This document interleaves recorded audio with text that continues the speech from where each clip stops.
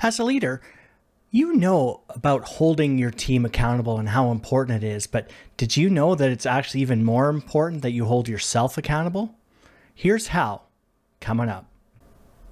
I'm Daryl Black, and if we haven't met before, I've spent over 30 years in emergency management, crisis leadership, project management, and think about things like Hurricanes Katrina and Rita and Canada's two largest disasters and a whole bunch of search and rescue missions.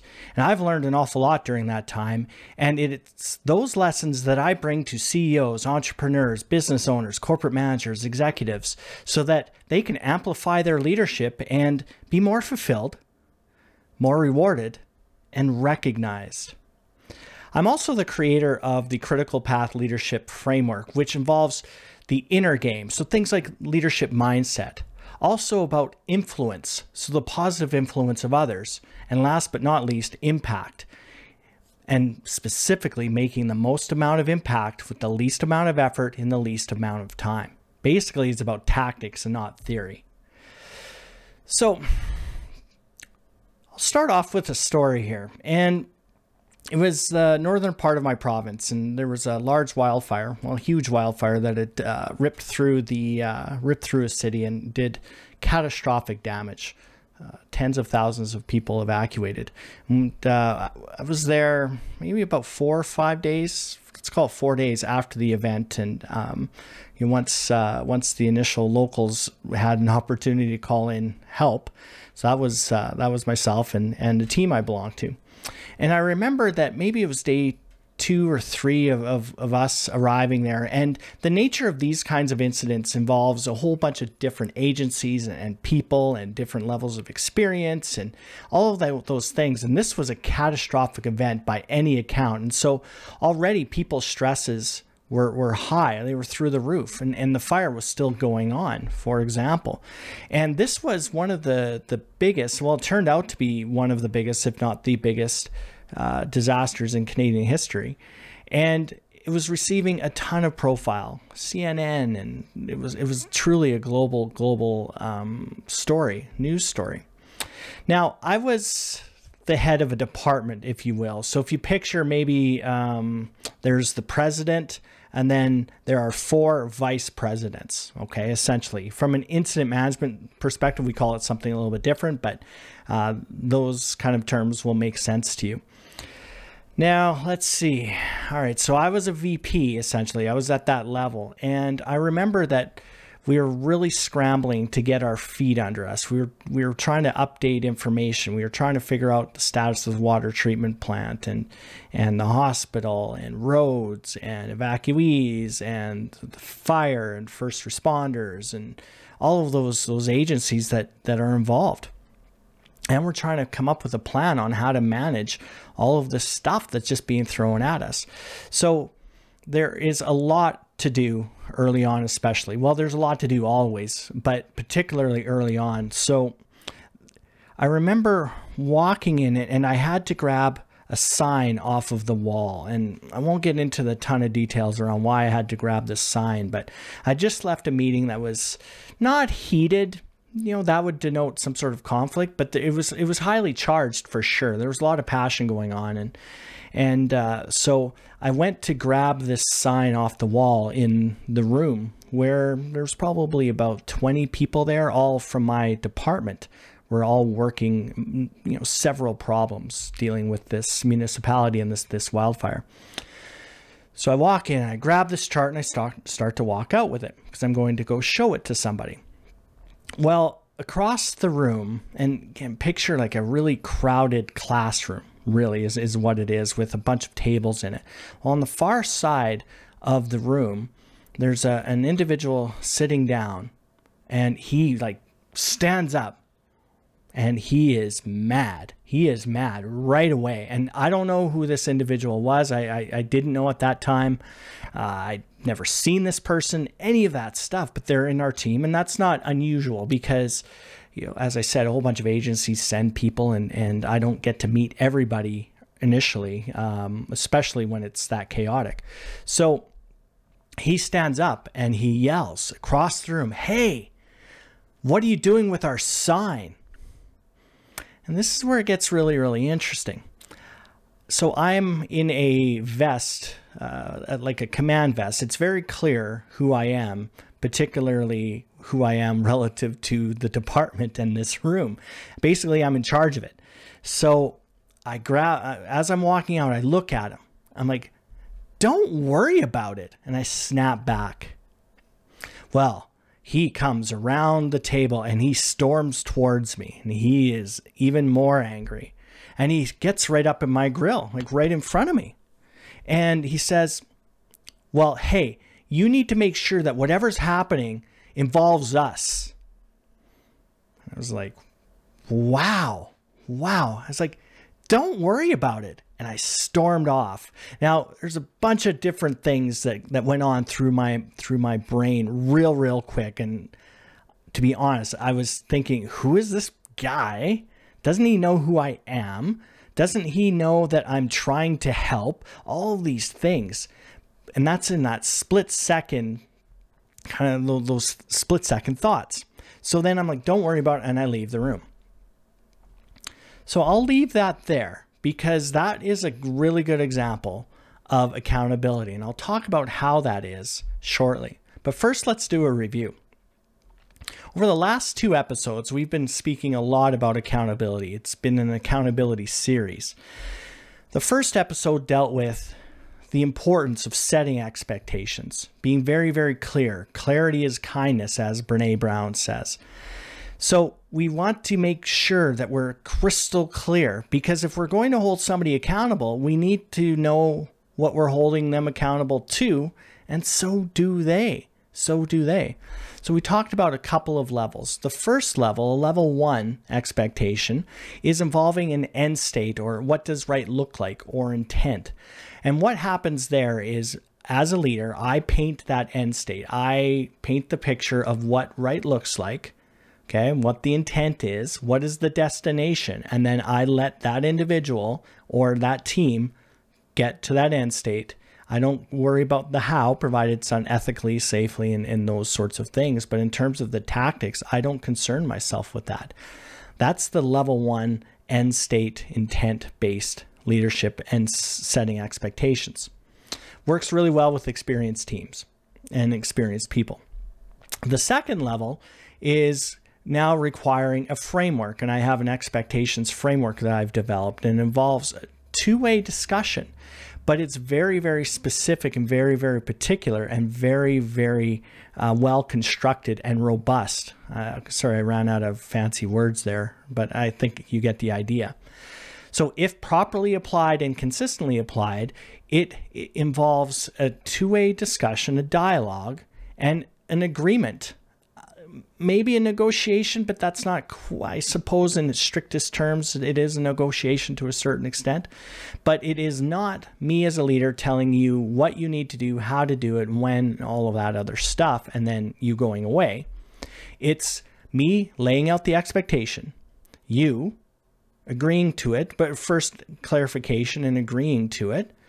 Then we go back and forth with regard to what support I, as a leader, need to give to you to complete that task.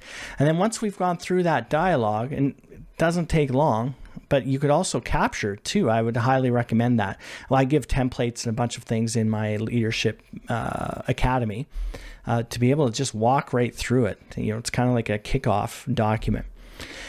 And once you've done that, you can release the person, so you can go and do your work, and but you need to follow up, and that's what the last episode was about. Was what is that follow-up? Sure, it's great to lay out clear expectations and have recognition and agreement and clarity and all of those things, but as a leader, ultimately I've got to hold the team accountable and individuals accountable to an outcome. That's why I'm getting paid. I'm getting paid to provide outcomes for the organization or the agency or the company, whatever it is.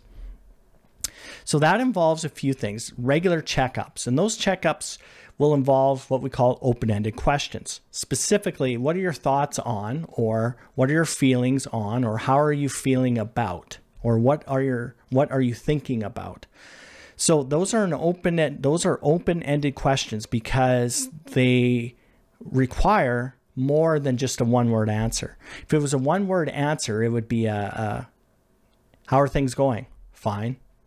Okay. Excellent. Excellent. You don't get any information from that though. So the open-ended question, we call that an active listening technique, inquiring.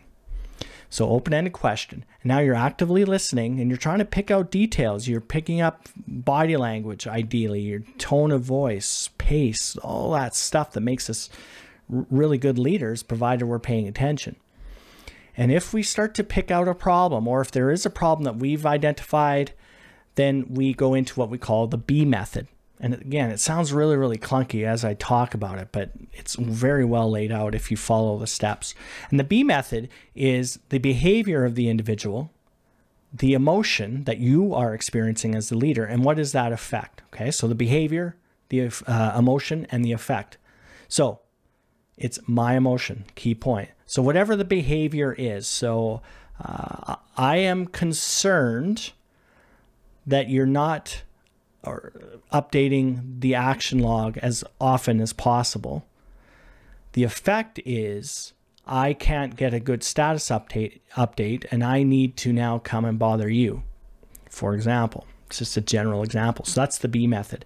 So then what you've done is you've now expressed your concern in a way that will tend not to drive defensiveness in that individual.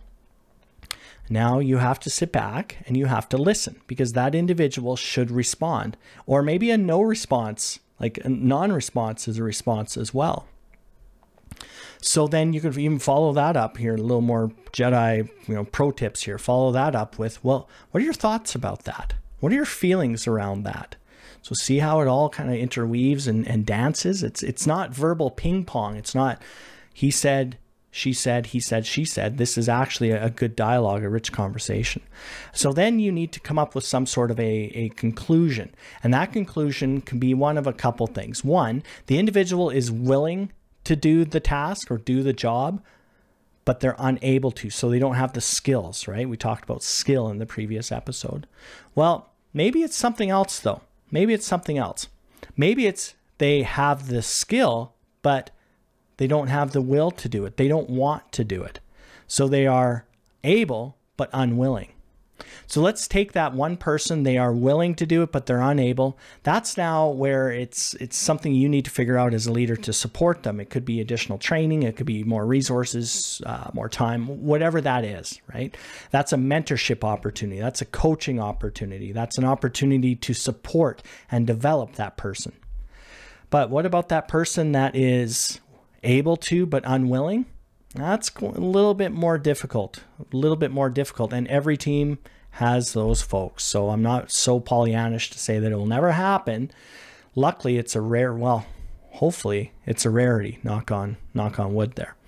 So in that case, that's where we have to now go back to a level 2 expectations framework and start to go back in and be a lot more detailed and a lot more specific. Right?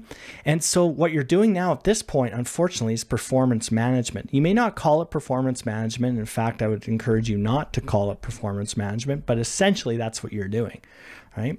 And then it'll reach a point where there's barriers. And we talked about chopping table legs off, and those table legs are beliefs or ideas or stories, which are typically BS that person is holding on to, that you need to start to undermine, or you need to start to eliminate. And then as you eliminate them, that person should start to realize that they don't have any foundation anymore. They don't have anything to cling to. But if they don't come to that realization, then unfortunately, that's where you have to make some hard decisions. Okay? So that took us all the way to here. So let's see. Let's go back to our little story, shall we? Now that I've outlaid this, because it actually pertains directly to how we hold ourselves accountable. Okay?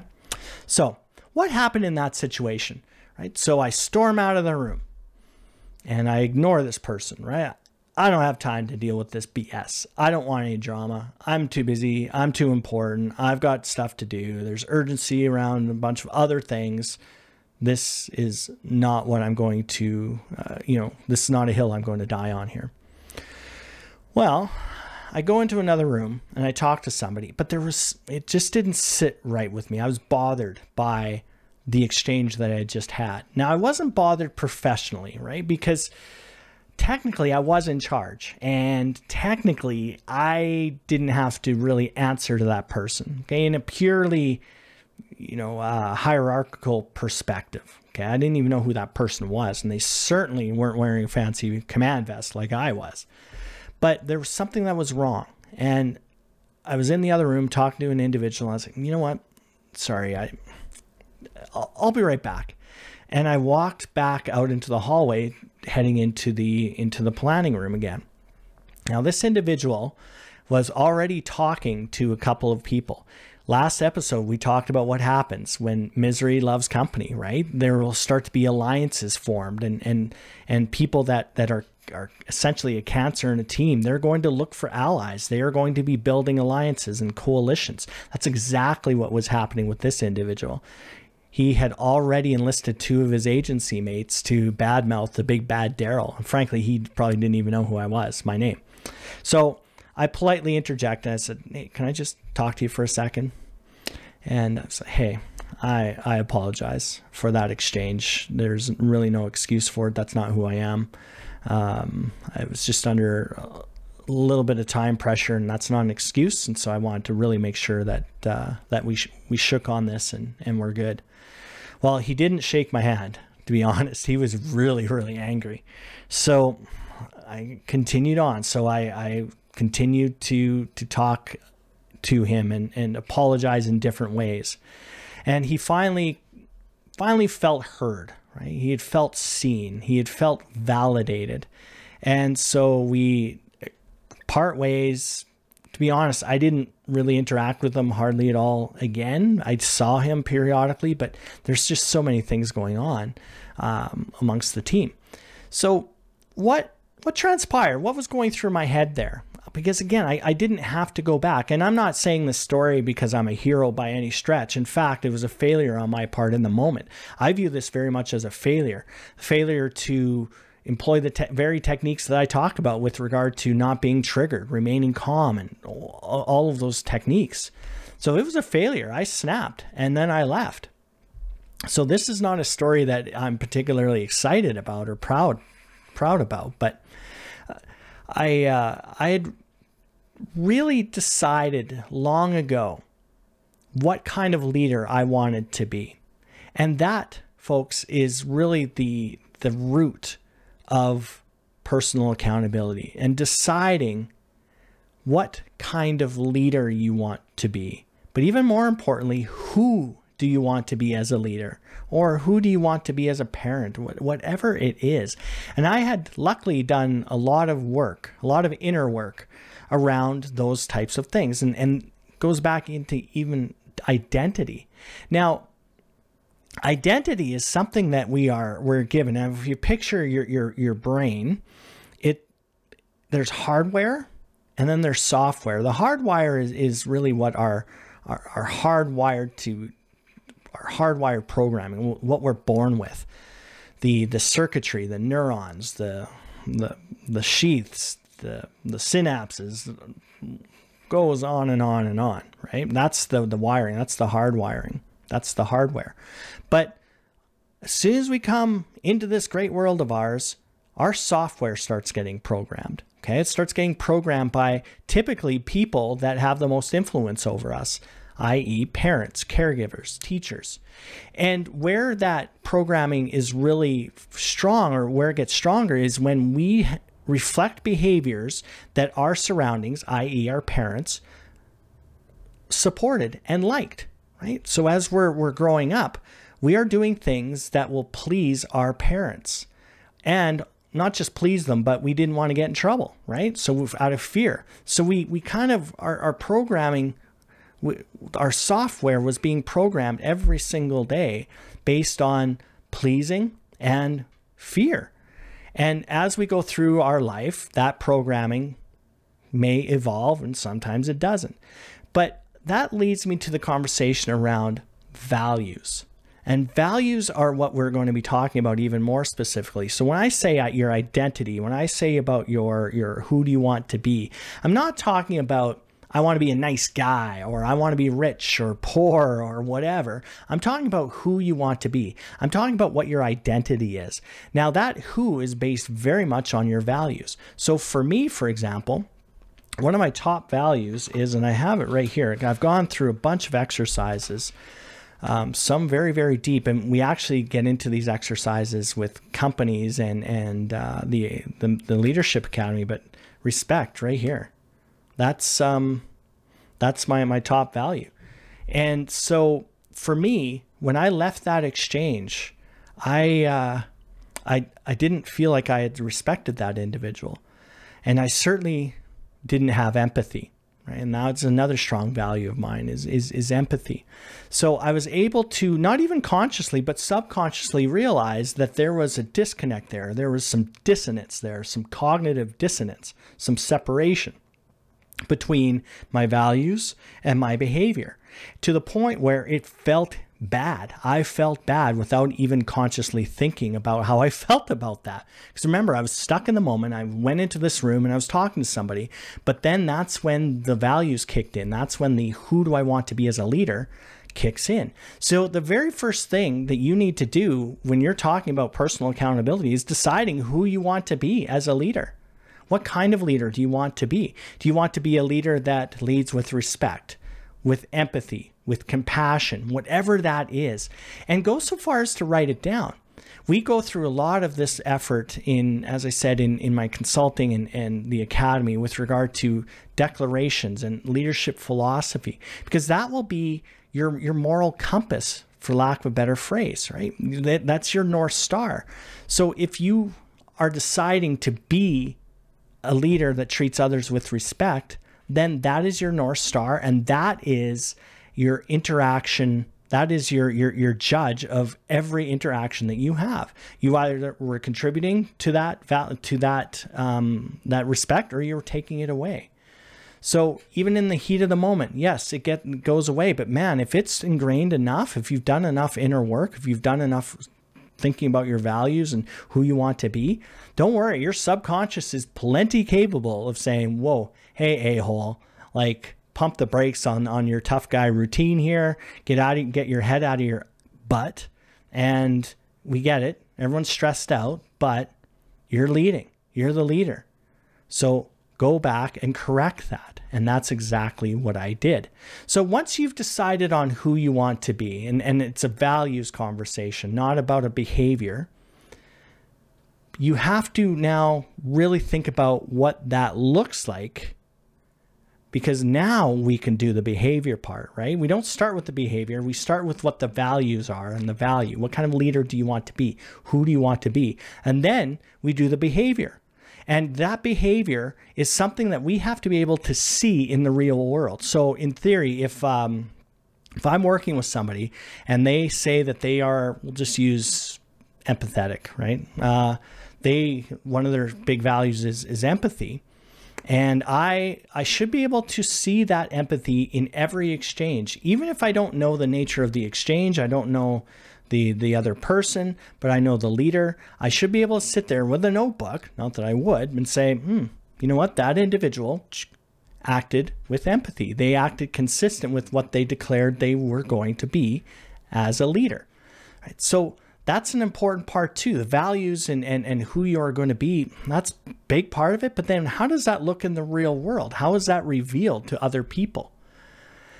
So once you've decided what kind of behavior that is, then declare it to other folks. Man, peer pressure, public accountability. Now that could be to your team. I would highly recommend that, to be honest. Get it out there, be vulnerable, and say, look, I want to be a leader that leads with respect. This is what that means. Boom. Or if you're not comfortable doing that, if your space is not quite that safe, and I completely understand that, then tell a trusted colleague. Tell that colleague, hey, you have full reins to observe my behavior when I'm interacting with the folks that I support, and I want you to be able to call me out on it in a respectful way, that if I'm not acting consistent with empathy, for example, I want you to let me know. I want you to let me know. And that's tough, right? That's tough because you're opening yourself up to potential criticism, but leadership isn't easy and leadership is a burden. So if you want to be a good leader and you want to define who you are, and if you want to decide how you will behave based on that, guess what? You need to work at it. It's not something that will just happen. You have to be deliberate. It's like anything else. Now, the good news is you've done the work ahead of time. And so making sure that you always go back to that reference points. And once you've done that, make sure you reward yourself for good behavior. Yeah, I get it. We reward puppies, Daryl. Puppies. No, that's okay. As human beings, we like the dopamine hit. We like the dopamine hit. So if you are acting in congruence, in alignment with who you say you are, reflect on that and feel good about it because you're changing your wiring. And that is to be commended and rewarded. That's admirable. In fact, that's freaking awesome. Conversely, the flip side of that, just like in my example, I didn't treat that individual very well initially. Now that said, and I'm not making excuses for myself, but it is what it is. Right? Peter Crone, if you want to YouTube him or Google him, podcasts and all sorts of stuff, tremendous individual, Peter Crone. He talks about the past is the past and it happened exactly how it happened. And you can't change that. So it's a very, very good way of looking at what has happened in the past. You can't change it. It is what it is. It's neither right nor wrong. It just occurred. It just happened. So recognize that too, that you're only human. And especially if you're just starting on your leadership journey or you're just starting this process, you're not going to be 100% all the time. So give yourself some grace and some self-compassion. Okay.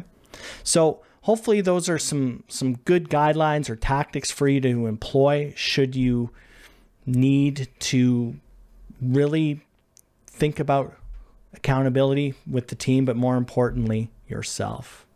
All right, folks. So I will wrap it up here. Thank you very, very much for your time and your attention, and we'll see you on the next one.